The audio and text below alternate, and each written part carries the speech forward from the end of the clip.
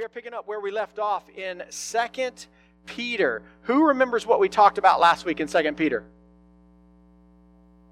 False prophets. Absolutely right. Peter was giving the early church warning, and what he said is, you guys need to be on guard, because in a church, and this is still true today, really in any church, there's going to be people who come in and who are going to try to manipulate what the Bible says, what the Word of God says. And that's what was happening in this early church. People were coming in, and they were coming in, and what they were teaching sounded like it was Scripture, but then they were also taking what Scripture said and twisting it to make it say something that it didn't say. So Peter was saying, hey, you need to be on guard against these false teachers, but not just a warning, he also encouraged them. He reminded them that even if these people are around, we need to trust that God is sovereign. Because sometimes it looks like that false teachers, you can see it today. You can see people who say they're preaching the gospel, say they're preaching the Bible, and yet they start teaching all kinds of things that aren't what Scripture says, and it looks like God is giving them success. They're making money, and their churches are growing, and all kinds of what worldly outside stuff looks like they're doing really, really well. And we look at that and wonder, why? Why would God let that happen? If that's not really what God's Word says, why is God allowing them to have success? And what Peter warns them about here, or tells them, is that, hey, even when you see that, you need to trust this. You need to trust that God is sovereign, that God is still in control, that God knows what He's doing. And even when, by our standards, it looks like somebody's succeeding where they shouldn't succeed because they're twisting God's Word, we need to trust that God's the one that's in control of that. And He's not going to be mocked, and He's not going to be misrepresented. In the end, He's going to take care of Himself. So that's kind of what was going on in the first half of the chapter. Tonight, as we pick up in the second half of the chapter, and what Peter does is he continues his warning, but he does it a little bit differently now. He just doesn't go from, hey, you need to look out from false teachers. He says, hey, let me tell you what false teachers look like. Let me give you some examples of things you need to look for, so that when you hear somebody who says they're preaching the Word of God, you can tell if they're actually preaching the Word of God or if they're really just kind of looking out for themselves. And then the second half of the chapter, he gives us 3 specific things to look for. And we're going to read through this scripture and we're going to look at what those things are. But before we do that, let's walk through the questions that are important to know the answers to every time we study a book of the Bible. Question number 1, who wrote the book of 2 Peter? Peter. Y'all are tired of these questions, aren't you? Okay. When do we believe he wrote it? Not where, when? Yeah, 62 to 68, 64. It's somewhere in that early 60s to late 60s. Where do we believe he wrote it? In jail, where? In Rome, absolutely. Okay. Who do we think he wrote it to? No, it's not jail. Who did he write it to? Yeah, he wrote it to the early church. Remember, these are the believers that were facing persecution. Do you remember the name of that emperor we talked about? Nero. And do you remember what he did with Christians, or what he's rumored to have done with Christians? Not jail. Human torches. It's rumored the legend, whatever you want to call it, would tell us, history would tell us, that he would have a party and he would take a person that claimed to be a Christian and he would tie them up and light them on fire as a human torch. That's how serious he took getting rid of Christianity. He was trying to wipe it out. So what Peter is doing is he's writing to the early church members, these early believers. This is what they were living with. This is what they were scared of every time they got together, every time they studied scriptures or they talked about God. This is what they had to worry about. So he's writing this to them to encourage them, but also to warn them. He's warning them about false teaching, which is exactly what we're talking about tonight as we finish chapter 2. So I'm going to ask you guys to stand in the honor of the reading of God's Word and follow along with me. We're going to pick up right where we stopped last week, halfway through verse 10. Okay, here we go. He says, bold and willful, they do not tremble as they blaspheme the glorious ones, whereas angels, though greater in might and power, do not pronounce a blasphemous judgment against them before the Lord. But these, Like irrational animals, creatures of instinct, born to be caught and destroyed, blaspheming about matters of which they are ignorant, will also be destroyed in their destruction, suffering wrong as the wage for their wrongdoing. They count it pleasure to revel in the daytime. They are blots and blemishes, reveling in their deceptions while they feast with you. They have eyes full of adultery, insatiable for sin. They entice unsteady souls. They have hearts trained in greed, accursed children. Forsaking the right way, they've gone astray. They have followed the way of Balaam, the son of Beor, who loved gain from wrongdoing, but was rebuked for his own transgression. A speechless donkey spoke with human voice and restrained the prophet's madness. We're going to come back to that in a few minutes. Verse 17. These are waterless springs and mists driven by a storm. For them the gloom of utter darkness has been reserved. For speaking loud boasts of folly, they entice by sensual passions of the flesh those who are barely escaping from those who live in error. They promise them freedom, but they themselves are slaves of corruption. For whatever overcomes a person, to that he is enslaved. For if, after they have escaped the defilements of the world, through the knowledge of our Lord and Savior Jesus Christ, they are again entangled in them and overcome, the last state has become worse for them than the first. For it would have been better for them never to have known the way of righteousness than after knowing it, turn back from the holy commandment delivered to them. What the true proverb says has happened to them. The dog returns to its own vomit, and the sow, after washing herself, returns to wallow in the mire. Let's pray. God, we thank you. We thank you that we can be here tonight. We thank you that we can come together and we can spend time in your word. And God, I pray that as we look at this tonight, help us to understand what we're supposed to learn from this. Sometimes Scripture, when we read it, God, it seems like it's really confusing and it's hard to figure out what we're supposed to walk away with, how we're supposed to be different. God, I pray that we will be different tonight because we've been in your presence and in your word, that we'll be able to understand exactly what it is that Peter has written here, what it meant for the church then and what it means for the church now. It's in Jesus' name we pray. Amen. All right, go ahead and have a seat. So as we read through that, it sounds like Peter's talking about a lot of weird stuff. But like I said, there's three things that he tells us that false prophets or false teachers are or false teachers do. And as we walk through this, let's just walk through these three things. The first one is this, in verses 10 and 11, is that false teachers are arrogant. Plain and simple. False teachers are arrogant. Listen to what he says in verse 10. Bold and willful, they do not tremble as they blaspheme the glorious ones. Whereas angels, though greater in might and power, do not pronounce a blasphemous judgment against them before the Lord. Now let's stop for a second. Let me ask you this question. Show of hands. Don't call in any names. How many of you know somebody that you would say, they're pretty arrogant? I said no names. Okay? If you're not raising your hand, maybe you and your friend group. I don't know. But we all know somebody. You can put your hands down. We all know somebody. Somebody, whether it's at school, at work, maybe you even know them at church, but it's somebody that always has an opinion or always has an answer that they think is better than everybody else's, no matter what the subject is.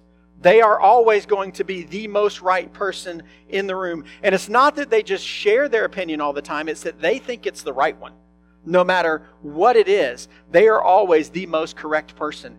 What Peter is doing here is he's talking about these false teachers that were coming into the church. He's saying, these guys are arrogant. He says they're bold and they're willful. And that part where he says they do not tremble as they blaspheme the glorious ones, whereas angels, though greater in might and power, do not pronounce a blasphemous judgment against them before the Lord. When you look at this, what Peter is saying is that these false teachers, they speak with arrogance. He says they're bold, they're willful, especially when they talk or speak about the things of God. When you go through and you do some research, scholars believe that what Peter is talking about here is this idea that at some point in time between God creating everything and Adam and Eve sinning, and somewhere, and we have a hard time nailing down that timeline, is that there were angels in heaven who sinned against God. And God cast them out of heaven. Because God and sin, they don't mix. So they made a willful choice to sin against God. And what scholars believe is this is what Peter is referring to. He's saying, hey, these false teachers, they'll talk bad about the angels that God threw out of heaven, talking about how horrible they are. And he's saying they don't know anything about the ways of God.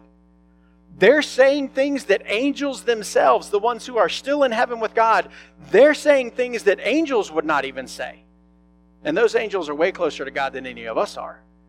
So what he's saying is these people, they're speaking arrogantly about things that they don't know anything about. They're claiming to know the ways and the mind of God when they don't know the ways and the mind of God. And he's given us a warning. He said, false teachers, that's how they're going to speak. When they talk about the ways of God, they talk about the things of God, they're going to be extremely confident in the things that they are talking about. And sometimes there's a chance that they have no idea what they're saying because they don't really understand God. Let me tell you this. If you ever come across a pastor or a preacher or a teacher who's helping you understand the Word of God and they have an answer for every possible question you could ever come up with, walk the other way. Because there's things about God that we don't know. There's things about God that we can't know. There's things that God does not reveal to us about Himself in His Word. So if you come across somebody that says, you know what, I've got the answer to every question you have about God and His ways, you need to turn around and run. Because that's a false teacher. Because anybody that's that arrogant about the ways of God, they don't really know God or understand who He is. And look at what Peter says next in verse 12. He says, these, like irrational animals, creatures of instinct, born to be caught and destroyed, blaspheming about matters of which they are ignorant, will also be destroyed in their destruction. Have you ever seen an irrational animal before? Have you? We have a dog in our house. And this dog, Michaela calls it the Zoomies. Have you all ever heard of this before? I'd never heard of this before, but apparently it's a thing. There's a rug, like when you walk in the front door, there's a rug by the front door. And at some point in time, just out of nowhere, the dog will come tearing through the house and get to that rug and start turning in circles as fast as it can, and then take off and jump up on the couch and bounce off the couch and come back and run 15 circles and run through the living room and just starts going crazy through the house. And it is the most irrational thing I've ever seen. Because there's nothing after her. There's nothing going on. There's no point to it. It just makes absolutely no sense, but she's doing it anyway. That's kind of what Peter's talking about here. He's saying these teachers, they're going and they're going and they're going and they're saying things and they're doing things. And yet if you stop and you actually look at what they're doing and what they're saying, it makes no sense. Because it's not really who God is. And he goes on ahead and he's describing this. He says that their suffering wrong is the wage for their wrongdoing. They count it pleasure to revel in the daytime. They are blots and blemishes, reveling in their deceptions while they feast with you. He says these are people, they blaspheme about things that they can't possibly know about when it comes to God. They claim knowledge and expertise of God that God doesn't give us. And he says they're speaking out of ignorance and out of opinion, but they're doing it with confidence. That's called arrogance. And that's a dangerous place to be when you come across somebody like that. And Peter's writing here, he says their actions, they have consequences, because as we talked about last week, God is sovereign and God will not be mocked. God will not be misrepresented. At some point in time, God is going to do what God's going to do, and He's going to prove who He is, and it's not who false teachers say He is. And it says there also that they're pursuing ungodly things out in the open, and they take joy in knowing that they're deceiving people. They take joy in knowing that the way they're living mocks God, and yet at the same time, they are still trying to act like they are the perfect person in the church. They're still trying to maintain fellowship with the church. And that's a dangerous person to be around. Because God's not going to be mocked. I'm going to keep saying it. God's not going to be mocked. He's not going to be misrepresented. God's going to do what God's going to do, and He's going to set the record straight at some point. But that's why you have to be careful with the people that you listen to when it comes to them teaching the Word of God. Because if you come across somebody who is arrogant, there's a pretty good chance they're a false teacher, because they are confident about things when it comes to God that they can't be confident in. That's what God's word tells us. But they're not just arrogant. He also tells us in verse 14 that false teachers, they gain at the expense of others. They take care of themselves first. They may look like they care, they may look like they're serving, but if you look behind the screen, behind the curtain, they're taking care of themselves. Look at what he says in verse 14. He says, they have eyes full of adultery, insatiable for sin. They entice unsteady souls. They have hearts trained in greed, accursed children. So he breaks this down in 4 different ways in verse 14. The first thing he says is they've got eyes full of adultery. That's referring to sexual immorality. If you talk about adultery at its basic form, remember, we're talking about false teachers gain at the expense of others. If you talk about adultery at its basic form, it is someone having an intimate relationship with another person that is not their husband or not their wife. So to say that these people have eyes full of adultery, it basically says that they are going after something that doesn't belong to them. They're saying, hey, that person, I want that person even though that person doesn't belong to me. So I'm going to take that person and it's going to cost whoever they really belong to. That's what that's talking about. And then he goes on here and he describes them as insatiable for sin, meaning they're never satisfied. They always want more. They're always pursuing sin, constantly seeking to please themselves, as we've talked about before. Because you need to understand this. We've discussed this. When you sin, your sin is never just about you. Your sin always affects the people around you. So when you choose to sin, you are costing the people around you. And it may be time, it may be finances, it may be relationship, but you are causing others to pay a price while you spend time in your own sin. And he says that's what false teachers do. They gain at the expense of others. He says they entice unsteady souls. They are luring people away from the truth of God's word. They go after people claiming to represent God, and yet once they get those people, they twist what God's word says. When you go back to the original language, I'm not even going to try to pronounce the word, but the meaning of the original word actually is a reference to like fishing with bait. I mean, the whole point, when you go out fishing, how many of you have ever tried fishing and just throwing a hook in the water with absolutely nothing on it? Were you successful? Okay, sometimes it might work. Sometimes, I've heard this phrase too, a broken clock is right twice a day. Okay, sometimes you might get lucky and it might work. But 9 times out of 10, you're going to catch nothing. But this is the idea that you're fishing and you put bait on that hook and you are luring those fish to that hook. And when they bite, you yank them out of the water and they're dead. He's saying that they're enticing these people who aren't grounded solidly in God's word. They're enticing them with what looks like God and what looks like a good thing. And yet when they get them, they're dead. Because they're led away from the truth of what God's word says. It also says there, they have hearts trained in greed. False teachers are focused on their own personal gain. And quite frankly, if you look at it today, you see a lot of it play out in people pursuing wealth and possessions. I mean, I told Cooper I wasn't going to do this. I'm not calling out names tonight for people that I believe are false teachers, but there's a whole bunch of them out there. But you may know who some of them are. It's these people who look like rock star preachers at some mega churches, and they're living like millionaires while their church members break their backs day by day to earn a living and help support the church and what they believe is God's work. False teachers gain at the expense of others. And then Peter gives us a real life example in verses 15 and 16. He says, forsaking the right way, they've gone astray, which means they're not following God. They're following their own way.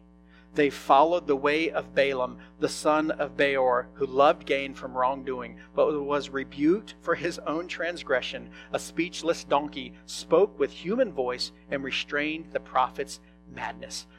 Have you all ever heard of Balaam before? Have you heard of Balaam's donkey? No? Okay. He's making a reference. He's going back to Old Testament scripture here. He's going back to, I think it's, where is it? Genesis? No, not Genesis. Where is it? Numbers? Numbers, thank you. Numbers 22 through 24. That's where it is. Thank you very much. You know this account in Scripture, don't you? So you've got this guy by the name of Balaam, okay? Balaam was hired by a man named, or by a guy that was the king of Moab. I got to get all these names straight tonight. Here's basically what happened. The king of Moab sent his servants, said, hey, I want you to go to Balaam. Balaam is this guy that says he's a prophet. Balaam is this guy that says he can speak for God, and not just the God of Israel, but all the gods. And he said, I want you to go get this guy, and I want you to pay him, and I want you to bring him to me, because I want him to speak curses over the nation of Israel. So they go, and Balaam says, no, I'm not going to do that. Now, scholars tell us that it's probable that he said no, not because he was scared of what God was going to do, but because he was a prophet for hire. He might have wanted a little bit more money. So they come to him again and say, hey, we're going to do this. We need you to do this, and we're going to pay you more money. And eventually Balaam says, okay, I'm going to go. So he goes, but on the way, and this is how cool God is, on the way, God knows where he's going. And God doesn't want Balaam to speak prophecies against his people. So an angel of God stands in his path with a sword. The problem is Balaam can't see it, but his donkey can. And it says donkey sees it. Scripture tells us the donkey tries to turn away, and Balaam gets upset, and Balaam basically whips the donkey and tries to make him go forward. But the donkey still sees it and tries to go the other way, and Balaam getting angry. If you guys ever had an animal that won't go where you want, you understand Balaam's anger here. Same dog in my house. But the donkey still won't go, so Balaam gets angry, whips this animal again, and finally the donkey, who can't talk, turns around and says, why are you hitting me? Can't you see what's up in front of us? And Scripture tells us in that moment that Balaam's eyes are opened and he sees the angel of God blocking his way. And that's what Peter's talking about here. Peter's talking about this idea that God used a donkey, a creature that can't speak like you and I can speak, to open Balaam's eyes to the angel that was blocking his way. And after all that went down, Balaam still ends up going, but God charges him, hey, you only speak the words that I speak. And the ironic thing is, Balaam ends up speaking blessings over Israel and blessings over God's people instead of the curses that he was hired to speak in the first place. But he's saying, Balaam was in it for the profit. Balaam was claiming to represent God, but he was doing it for his own gain. His whole intent was to make money at the expense of others, because that's what false teachers do. They work to succeed and gain for themselves by deceiving and manipulating other people. False teachers gain at the expense of others. And the last one is this. False teachers give false hope. Look at what he writes in verse 17. These are waterless springs and mists driven by a storm. For them the gloom of utter darkness has been reserved. For speaking loud boasts of folly, they entice by sensual passions of the flesh those who are barely escaping from those who live in error. They promise them freedom, but they themselves are slaves of corruption. For whatever overcomes a person, to that he is enslaved. For if after they have escaped the defilements of the world through the knowledge of our Lord and Savior Jesus Christ, they are again entangled in them and overcome, the last state has become worse for them than the first. I love how Peter uses these word pictures here, that these original readers, the people he wrote it to, they would have understood immediately what he's talking about. He starts off by talking about how these false teachers, they're waterless springs and they're mists driven by a storm. Springs during that time, they were seen in that culture, they were a source of hope and a source of life. It's not like us where you just walk over to the kitchen sink and hit the faucet, or walk over to your refrigerator with your cup and I want the crushed ice, hit the crushed ice, and then your water, and you got something to drink anytime you want. So they were dependent upon things like springs.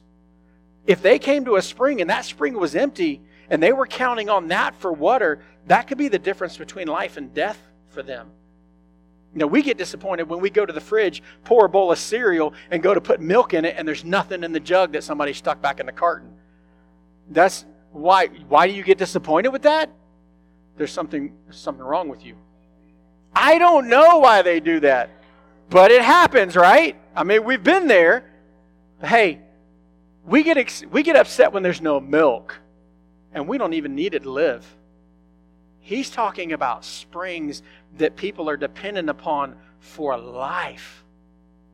And when they come upon those springs and it's not there, they have a false hope. He says these false teachers, that's what they're like. They give the promise, they give the picture, they give the appearance that something that is going to give people life is there and it's going to be ready for them. And then when they get to the bottom of it, they realize it's all a lie. He talks about these springs, but he also talks about these myths. There was beliefs, cultural beliefs during that time that the mist, that we wake up in the morning and sometimes you see the fog, and in older times in ships there were cultures that believed that when a mist was on the water, if you were out in a boat, there were unknown, dangerous, dark things hidden in that mist. Mist was something that wasn't to be trusted. And that's the correlation, that's the picture that he's giving here. He's saying these false teachers, you can't trust what they are saying because there's hidden things in there that you can't see. There's things that can harm you that you don't even know about. He's talking about these false teachers. They're equivalent to that because they teach the Word of God, yet what they're actually doing is never delivering on those empty promises. One example, maybe you've heard of this, is the prosperity gospel. And if you've never heard of that before, let me briefly explain it to you. It says this. It says that when you come to the point that you understand you're a sinner, and you ask for the forgiveness of God through Jesus' sacrifice on the cross, and you put your faith and trust in Him, that you now, as a believer, as a Christian, God is going to bless your life in every way possible. Things will be okay. You won't have problems. You'll make money.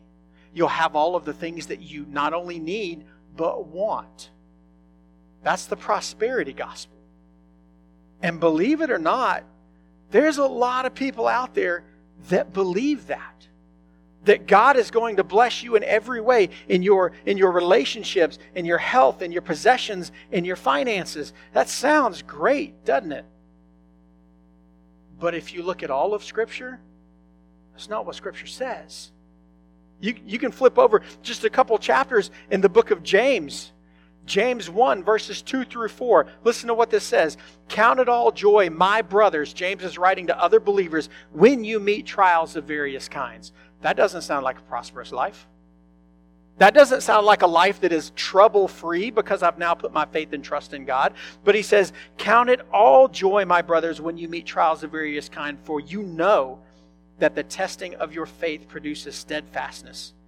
And let steadfastness have its full effect, that you may be perfect and complete, lacking in nothing. How can you be living a completely blessed and prosperous life if you're experiencing trials?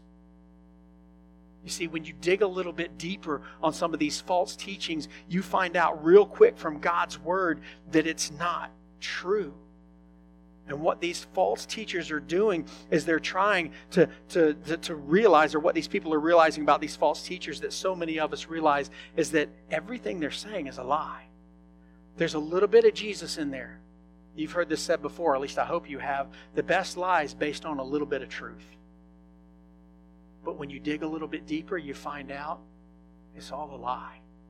And Peter is saying, hey, you need to be on guard because these false teachers, they give false hope. And he goes on here and he talks about the fact that what they're promising is they're promising freedom in Christ, but that freedom in Christ is presented as an opportunity to live however you want.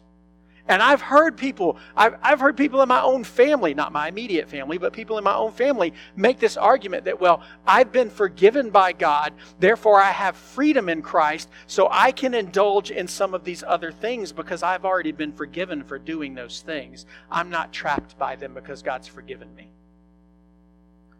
That's not what God's Word says.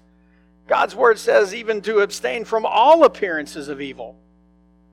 When we look at this, we see that they're teaching things like pursuing sin, dishonoring God, living in ways that the Bible clearly teaches are unholy.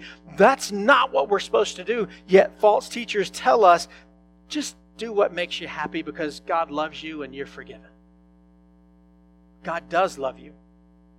God can and will forgive you. But He doesn't tell you to live however you want in the way that makes you happy. Because your happiness, what makes you happy, let's be honest, what made you happy 2 years ago is probably not what makes you happy today. And what makes you happy today may not even be what makes you happy tomorrow. See, what we have to understand when it comes to following God, and this is what false teachers won't tell you this, is that God is way more concerned about your holiness than He is your happiness. You weren't saved to live a happy life. You were saved to live a holy life. And false teachers don't teach that. Scripture tells us, you and I, our salvation, if you've put your faith and trust in Christ, your salvation is not about you. Your salvation is about God. God cares way more about your holiness than your happiness. And He goes on and finishes this in verse 21. He says, "For it would have been better for them never to have known the way of righteousness than after knowing it to turn back from the holy commandment delivered to them." What the true proverb says has happened to them. The dog returns to its own vomit, and the sow, after washing herself, returns to wallow in the mire. Peter is saying it would have been better off for these false teachers and the people that follow them to have never known the gospel than to have claimed it and then twisted it and turned away from it. He says what Scripture says. They're like dogs. They're like pigs. We look at dogs now and we think, oh, those are cute. They're our pets.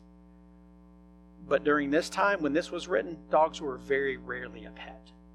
They might have been used for cattle work at different times to herd flocks, but they weren't pets. They were animals that roamed the streets fighting and looking for scraps. To be called a dog was an insult. To be called a pig, which in the Old Testament, an animal that was unclean to eat by God's standards, to be called those animals, those are insults that he's doing here. Peter's using harsh words, but they're ones that we need to pay attention to. He's saying it is better for you to have never heard the gospel of Jesus Christ than to say, I trust in that, and then lead people astray from it, or to turn away from it yourself. See, guys, we're walking through this chapter, and quite frankly, I have struggled the last 2 weeks to walk through this, because I walk through this, and as I'm reading this and I'm trying to decide how are we going to talk about this, this is not fun stuff. This is hard stuff to deal with. There's not a lot of jokes to tell about this. There's not a lot of funny stories to tell about this, because this is serious. Because when it comes to the Word of God, and there are people out there who are twisting the Word of God, and it's leading themselves and everybody who's following them, let me rephrase, some of the people who are following them, straight to hell. Because I have to believe that God can still use His Word, because Scripture tells us His Word does not return void. So I do believe that, yes, even there are some people sitting under false teachers who still have the right heart and have a right understanding. But there's a lot of people that don't. And it's a scary place to be. And my fear and my prayer is for every single one of us in this room, students, adults, myself included, that we will know what to look for when we hear somebody teaching Scripture. That we won't do what we talked about last week and see this great little quote with a picture of a pastor from something they preached on Sunday and repost it and never stop and think or look, is that really what God's Word says about God? That you will open the Bible for yourself, that you will read it, that you will work to understand it. And hey, let me let you in on a secret. There's no Cliff Notes for the Bible, Spark Notes, whatever it is you use these days. I'm showing my age here. You've got to read it yourself. You've got to study it for yourself. Never take a teacher or a pastor's word for what God's Word says. Open it on your own every single time. Because when you do that, you'll be able to recognize false teaching. you'll be able to know. The only way you will ever know what false teaching looks like is if you know what the truth actually says. Which is why it is so crucial for every one of us to be in here on our own. I am glad you guys come on Sundays and Wednesdays and sit here. And those of you who haven't been playing on your phone and talking for the last half an hour and paying attention to what we're doing, I'm glad you're here. But don't walk out of here without ever opening this. Don't go home and think, that was cool. I'm going to go back next week and see what I can learn. There's 6 days between here and next Wednesday. Read 2 Peter for yourself. Go back and read chapter 1. Read chapter 2. Next week we're going to start off on chapter 3. So go ahead and start reading chapter 3 for next week so that when I get up here and I start opening my mouth and I say something, which I hope I don't, but if I say something contrary to Scripture, you can say, whoa, hold on. Now, please don't call me out in front of everybody. Come and talk to me, and if I'm wrong, we'll talk about it, and I'll correct it when I'm up in front of everybody again. I'll do that. Okay? Because that's what we need to do. But I would rather you catch me because you know what God's Word says than blindly follow what I say every single week. Please, please, please, don't let yourself be deceived. Know what God's Word says so that you will not be fooled when somebody twists God's Word. Let me pray for us.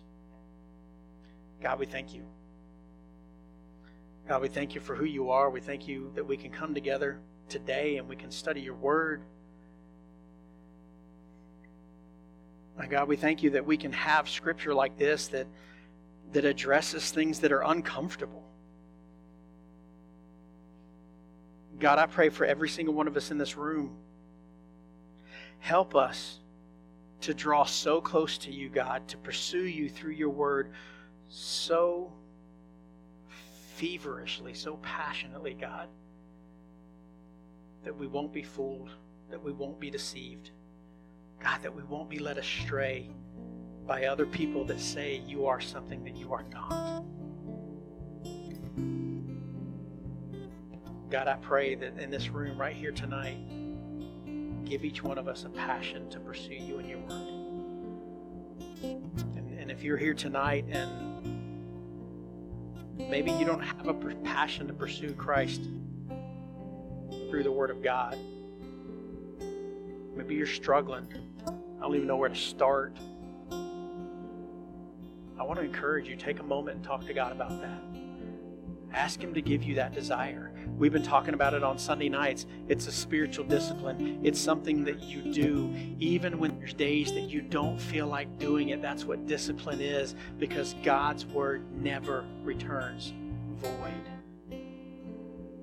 Spend time in His Word and ask God to give you that desire. If you want myself or one of these other adults to pray with you, or better yet, even to show you where to start reading on your own, come talk to one of us.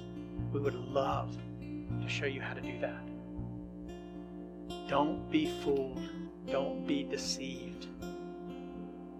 God, I pray you'll help each one of us to pursue you through your Word. It's in Jesus' name we pray. Amen.